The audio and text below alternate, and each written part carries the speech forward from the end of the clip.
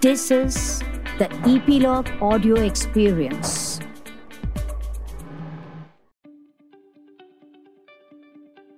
As professionals and as entrepreneurs, we come with a certain privilege. The privilege of knowing and experiencing the world as it is. However, we often forget about those who may not experience it like we do, due to challenges that may be either physical or psychological. How can one be truly inclusive at work? What are some of the things we take for granted and some things we must be mindful of when dealing with people around us and being truly inclusive to the diverse workforce? Welcome to Voice of Achievers with me, Yashika. Pleased to have you all meet Upasana Makati, the founder of White Print, India's first English lifestyle magazine in Braille. Upasana began her career as a PR and communications professional. She turned entrepreneur in 2013 when she founded White Print. She's also been an author for children talking about diversity and inclusion. She's an active D&I advocate and consultant, and we are really happy that she's here to talk to us about some of the things that we actually take for granted. So happy to have you on the show. Thank you so much, Yashika. Talk to us about inclusion in the workplace. I mean, there's so much conversation about diversity and inclusion, yet when it comes to action, we don't really know what is it that we should be mindful of or we should be doing to be able to become more inclusive as professionals.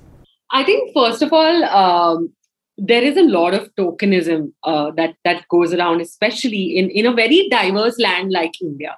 You know, we are still grappling with a lot of different issues at our own level, which is why D&I in the Indian context is a completely different ballgame altogether.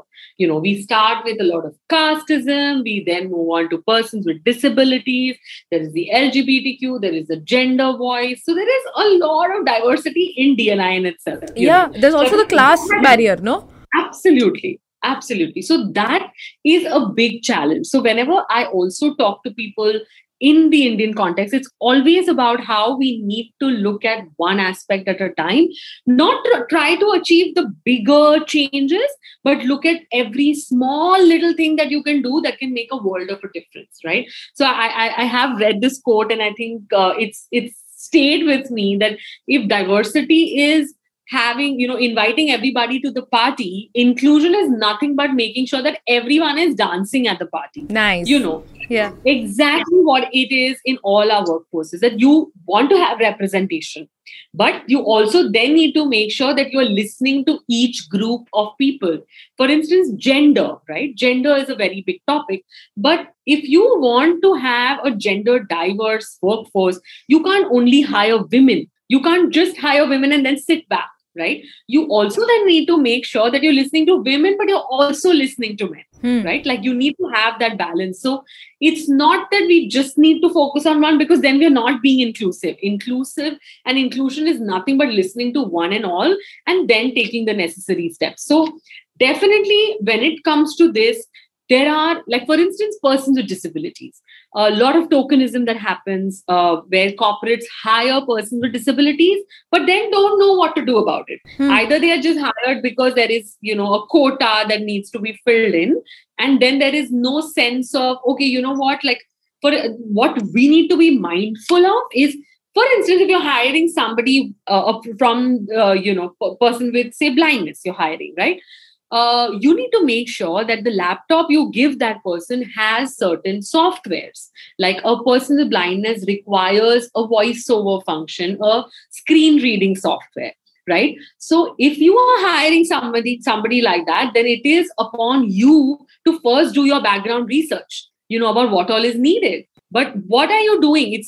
These are not special allowances. These are just that this person requires this particular software. That's about it. Hire on credit, hire on merit. Most of the world keeps telling me that you're doing such a great job. No, it's not a great job. It's just trying to understand that there is such a huge gap and trying to make the most of that gap. So if you're hiring somebody with who's the person with blindness, you might be doing so much, for the rest of your staff and your workforce, which most people who hire don't realize. So, this is an interesting point you bring up. You talk about one must ensure that the digital stuff, or when say if they are getting a laptop, there are certain certain functionalities in the digital domain. Now, how can Right. one actually ensure that they are being inclusive while giving these functionalities? What can these functionalities be? Because we are now stepping into a completely digital world. Correct. So, most importantly, when you're building as a designer or as say, if you're even building a website, okay, one needs to look at, and there are a lot of guidelines given already available on the internet that will give you guidelines on how, as a designer, you need to develop certain key functions on your website that will make the website accessible, right? So, how accessible? For instance, if you're putting up a video, you make sure that you have captions on the video. Right. Yeah. Like now, Instagram gives you that option where you go and select auto captions on. Right. So every IGTV video has captions. Now, what does that do is if there's somebody who is deaf, who is consuming your content or who is on your team, then automatically can understand what's going on in the video. So, yes, it might take you a couple of extra steps to say, oh yeah, I need to add captions. Say if I'm posting a picture or you have a picture on your website, then there is a label on that picture that says what is the image description.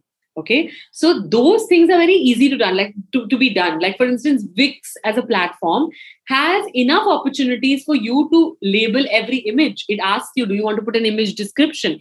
Once you put that, and why is that image description there? It's primarily because a person with blindness who uses a screen reader will get to know what that image is. So, right. as say a creator of content, as a producer, say of a film, or as just somebody who is manufacturing products, why wouldn't you want everyone and anyone to buy your product? I'm a person with blindness. I still use a toothpaste. So why wouldn't you want to advertise for, say, in a Braille magazine? As simple as that. It's very common sense, but it's just that we've been layered with these preconceived notions that we need to break those barriers to ensure that we have a very inclusive attitude. And I think that's a great way to look at it. Then you need to make sure that you've given your the rest of the employees, you've taught them basic sign language. What are the three simple steps that Upasana, that the workforce or number one, employers and professionals can take to make the environment more inclusive? What are the three simple steps? So A is sensitizing your staff, sensitizing even your top level management. Once you sensitize them, towards persons with disabilities, towards gender inclusion, when you do those things, when you address the elephant in the room, you've taken away a lot of problems from your, from your team, because a lot of people don't want to talk about the LGBTQ community, right? Once you talk about it, so have a discussion, have active conversations about it. Secondly, sensitize your staff for this. There are numerous people who do sensitization workshops. Develop that in your system, and have those policies in your system. And then make sure that you are even implementing those, that this doesn't remain as tokenism, but you actually implement the smaller, things in your workforce. And I think that's what makes, for instance, as a part of sensitization, there's also importance about making your own social media more accessible, towards the community. So these are very small steps, but they go a very long way. Talk to us about few more small steps that people actually can take. Like, so on social media, like I always tell people that most people don't know there is something called as alternate text that is available to be mentioned on every platform, be it your Facebook, Instagram, and Twitter. All you need to do is add a line to that edit alternate text, and that ensures that everyone and anyone who's even blind will be able to read your content. Oh, really? So as a content creator, absolutely. Like, as a content creator, why wouldn't you want, say, an entire community of persons with blindness to follow you? Like, you get more followers, that is what you intend to do. So by just adding one single description about, I'm wearing a gray striped shirt and I'm wearing specs and I've tied my hair and there's a green background, the person knows what image it is, right? So they understand what's the content you've created. That means you are sensitized enough and you're aware enough that you're going to be creating universally. So this is one very, very small step that, all of us and all of them who are listening can also take. And that I think makes a lot of difference. Talk to us about braille literacy, Upasana, and why do you think it is important? So in the workplace scenario, I'm not too sure about how it integrates. But yes, for instance, if you're a restaurant, why not print one extra menu card in braille as well? If you have, like, now, ever since all of them had the digital barcode. I was just going to ask, now that most of us are scanning that menu, how can that be made more inclusive? Sure, so you can test it out. When you've made that, you can easily test out whether the voiceover function, for instance, on Apple, on all iPhones, you have a voiceover. Is the menu card being read by that voiceover function? So once you do that, you have digital accessibility. Read a little bit more about digital accessibility online. For instance, Word documents are absolutely accessible to persons who are using those kind of softwares. There are times PDFs don't open. So you need to try and, that curiosity should be there, that you want your content to be read widely, or you want your website to be read widely. So if your website doesn't have an image description, next time I wouldn't want to visit it. There are numerous apps that are built, like, for instance, during the lockdown, a lot of these things came up that all these grocery buying apps and delivery apps are not accessible apps. So imagine these big tech giants who built this and unable to focus on accessibility. Right. So people need to be more aware about it, and I think then it can happen on its own. Okay, when organizations have, team outings, and now there are virtual meetings, how do you think organizations can make these team meetings or these team outings more inclusive from the employer's point of view? Definitely. Like, for instance, planning, say if you're planning an offsite, plan it with somebody who plans accessible trips. So even if you have somebody on a wheelchair, are you making a call and asking the hotel that do you have accessible washrooms, or do you have a room where the wheelchair can be taken on a ramp? Making those conscious calls and decisions so that you made your employee feel more cared for, right? Like, the employee doesn't want sympathy. Like, I must mention this, that a lot of people, even if they see somebody who's blind, they'll just hold their arm and they'll want to make them cross. Yeah. This is so common. Exactly. Or if there's somebody on a wheelchair, you'll be like, oh, you let me just take you around. But that's absolutely unacceptable. The only way to go about this is consent. You ask that person, do you want help? If the person says no, respect it. Like, I know somebody who's been like, she's like, oh, you know what, but I don't want to cross the road. But she's like, no, I'll make you cross. And as force them to cross the road, and they're like, okay, you know what, I never wanted to cross the road. So basically ask for consent. And if when the person has said no, be respectful to take it, because it's not that everybody is, wanting to be dependent. They are super independent if you give them that opportunity. So definitely make those reservations. There are companies like, say, Planet Abled, which plans and helps plan accessible trips. So if you have hired a couple of people with different disabilities, like multiple, they'll help you plan that as well. So there are resources out there which you can take. On the digital front, again, if you have a deaf employee, then, are you getting a sign language interpreter on board, who's interpreting the whole thing for you? For instance, I have gone to a concert where there was a sign language interpreter who was interpreting every song that was being played by the band. Lovely. So, even if there are, say, 10 people attending it, why wouldn't you want to make it super accessible for them too? So as an employee, you have won brownie points, like, you've been like, okay, you know what, I care. Yeah. And you genuinely care. Then at every offsite, it becomes a norm. And then you've normalized something that for the outside world seems very, oh, this is great. But the main function, the main idea always is to normalize disability, or is to normalize diversity, right? Once you normalize it, it becomes very easy for you to even approach it with a very open mind. This is a very important aspect that you bring up. When you're talking about normalization, there is sympathy and there is empathy. You also spoke about it.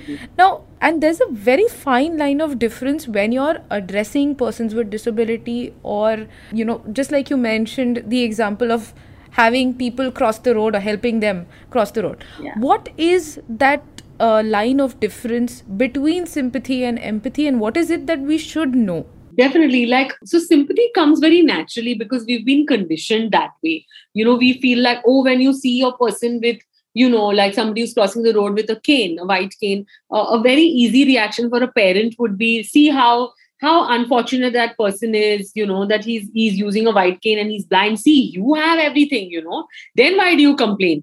These are sowing seeds of sympathy in that child, and also the fact that they're not equal. Right. But if you were to address the same situation a little differently as a parent or as a caregiver, that, oh wow, see, we are walking on our feet, but he's using a wheelchair, that he's doing the same thing a little differently. So in that way, you automatically told the child that this is normal, it's different, but it's normal, like it's okay, this is his way, this is your way. Right. So definitely, this is what we do with our children's books, that we feel like if we are able to change that mindset right at the beginning, we definitely hope for a better, more inclusive tomorrow.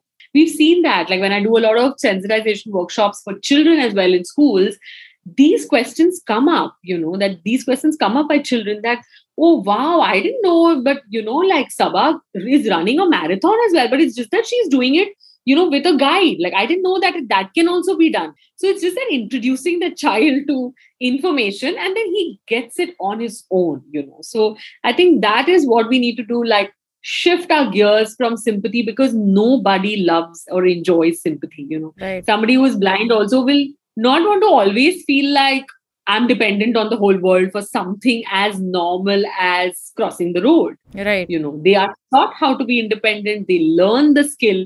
So just the way you learn how to walk the road and your parent is holding the hand and taking you, they also learn it the same way. So the whole othering aspect is what we need to stop doing. And I think once that basic mindset changes, a lot of things fall in place.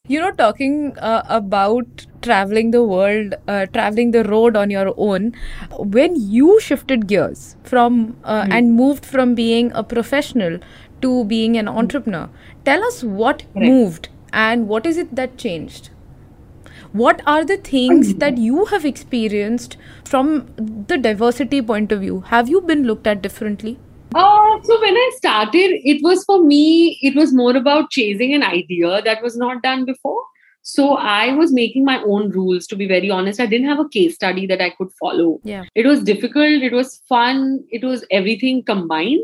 But yeah, I had the ability to understand that this is a different path and I am allowed to make mistakes. So that really shaped my journey.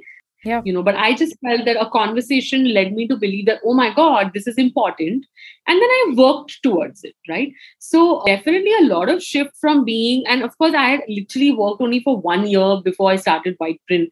I was fresh out of college, then I worked for a year, and then, I started the magazine. So all I knew was that I wanted to do this. Yeah. And I just took on, I literally didn't have enough time, and I just had so much enthusiasm to do this that I didn't give myself any time to think like, oh, if I take a job, I'm going to earn more money, and nothing ever really bothered me. But Upasana, is enthusiasm enough? It's been a decade since you've been running this on your own. Has enthusiasm been enough, and has that sort of led you to the path that you wanted to? What are the challenges that you faced?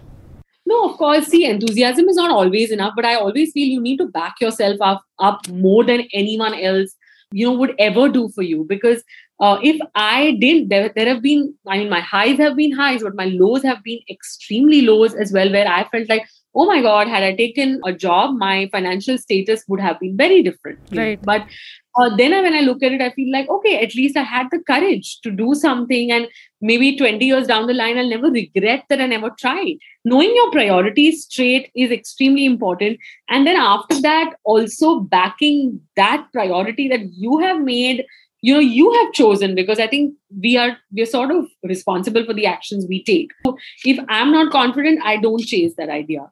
But as the young workforce, as young people enter into the workforce, how do you see the future of diversity and inclusion?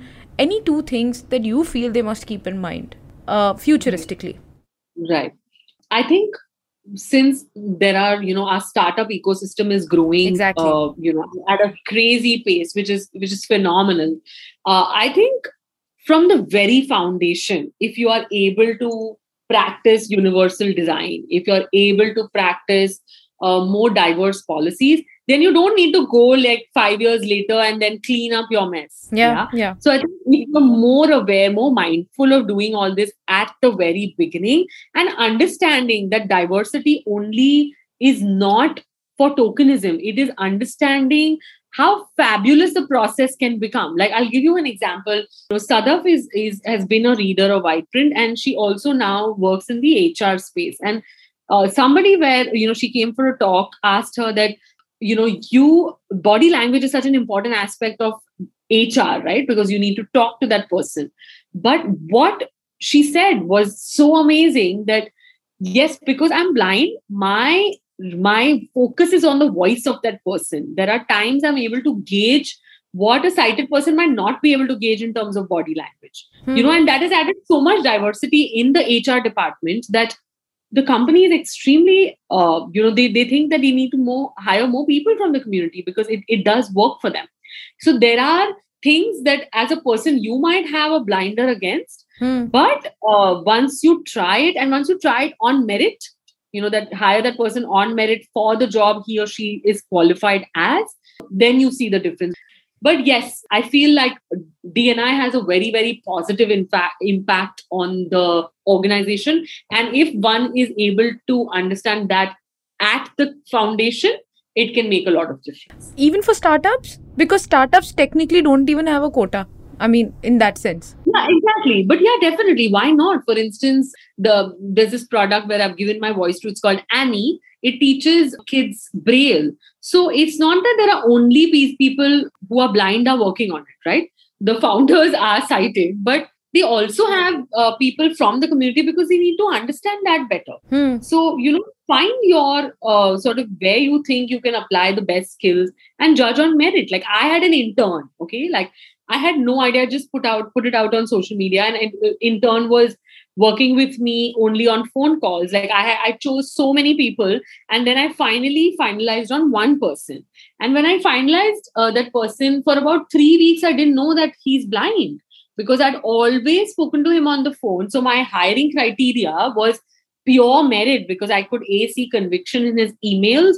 And when I spoke to him, he was super confident, was willing to, try out different, because as a startup, I had to do everything, and I still do everything on my own, so I needed that person to be okay with doing everything, that not only I'll only do marketing, I'll need you to do research as well. But he was like, I rejected the rest 10 candidates that I had, but I didn't choose him because he was blind. Not at all. I didn't know he was blind until 3 weeks of working with him. Because I asked him, he's like, yeah, I've read white print. But I'm like, oh, so you read Braille? He's like, yeah, I'm blind.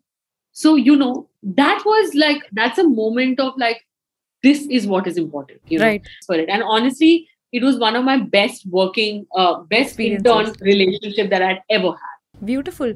Talking of which, tell us, Upasana, what does achievement mean to you?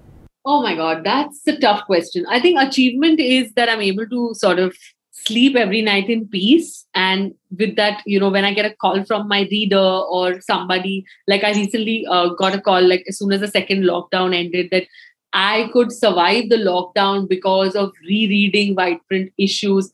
That for me was an achievement in itself, because I think we sort of overlook those aspects numerous times. We fail to understand the smaller joys of life. But this for me was a big victory. But yes, definitely, I would say that achievement also means sticking to your financial goals, your capacity, and not feeling, I think the first few years of my work relationship, most of the world sort of looked down upon the fact that I wanted to make money, because I'm like, why not?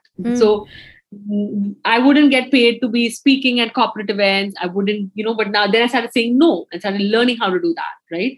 Because ultimately I need to pay my own bills and I have my own financial goals. So sticking to that is also achievement. So I'm still learning that. It's work in progress, but definitely very important part of achievement is sticking to your own goals. Lovely. And to more people like you, more power, Upasana. And thank you so much for these insights. I'm hoping that the world will be a much better place when we become more inclusive.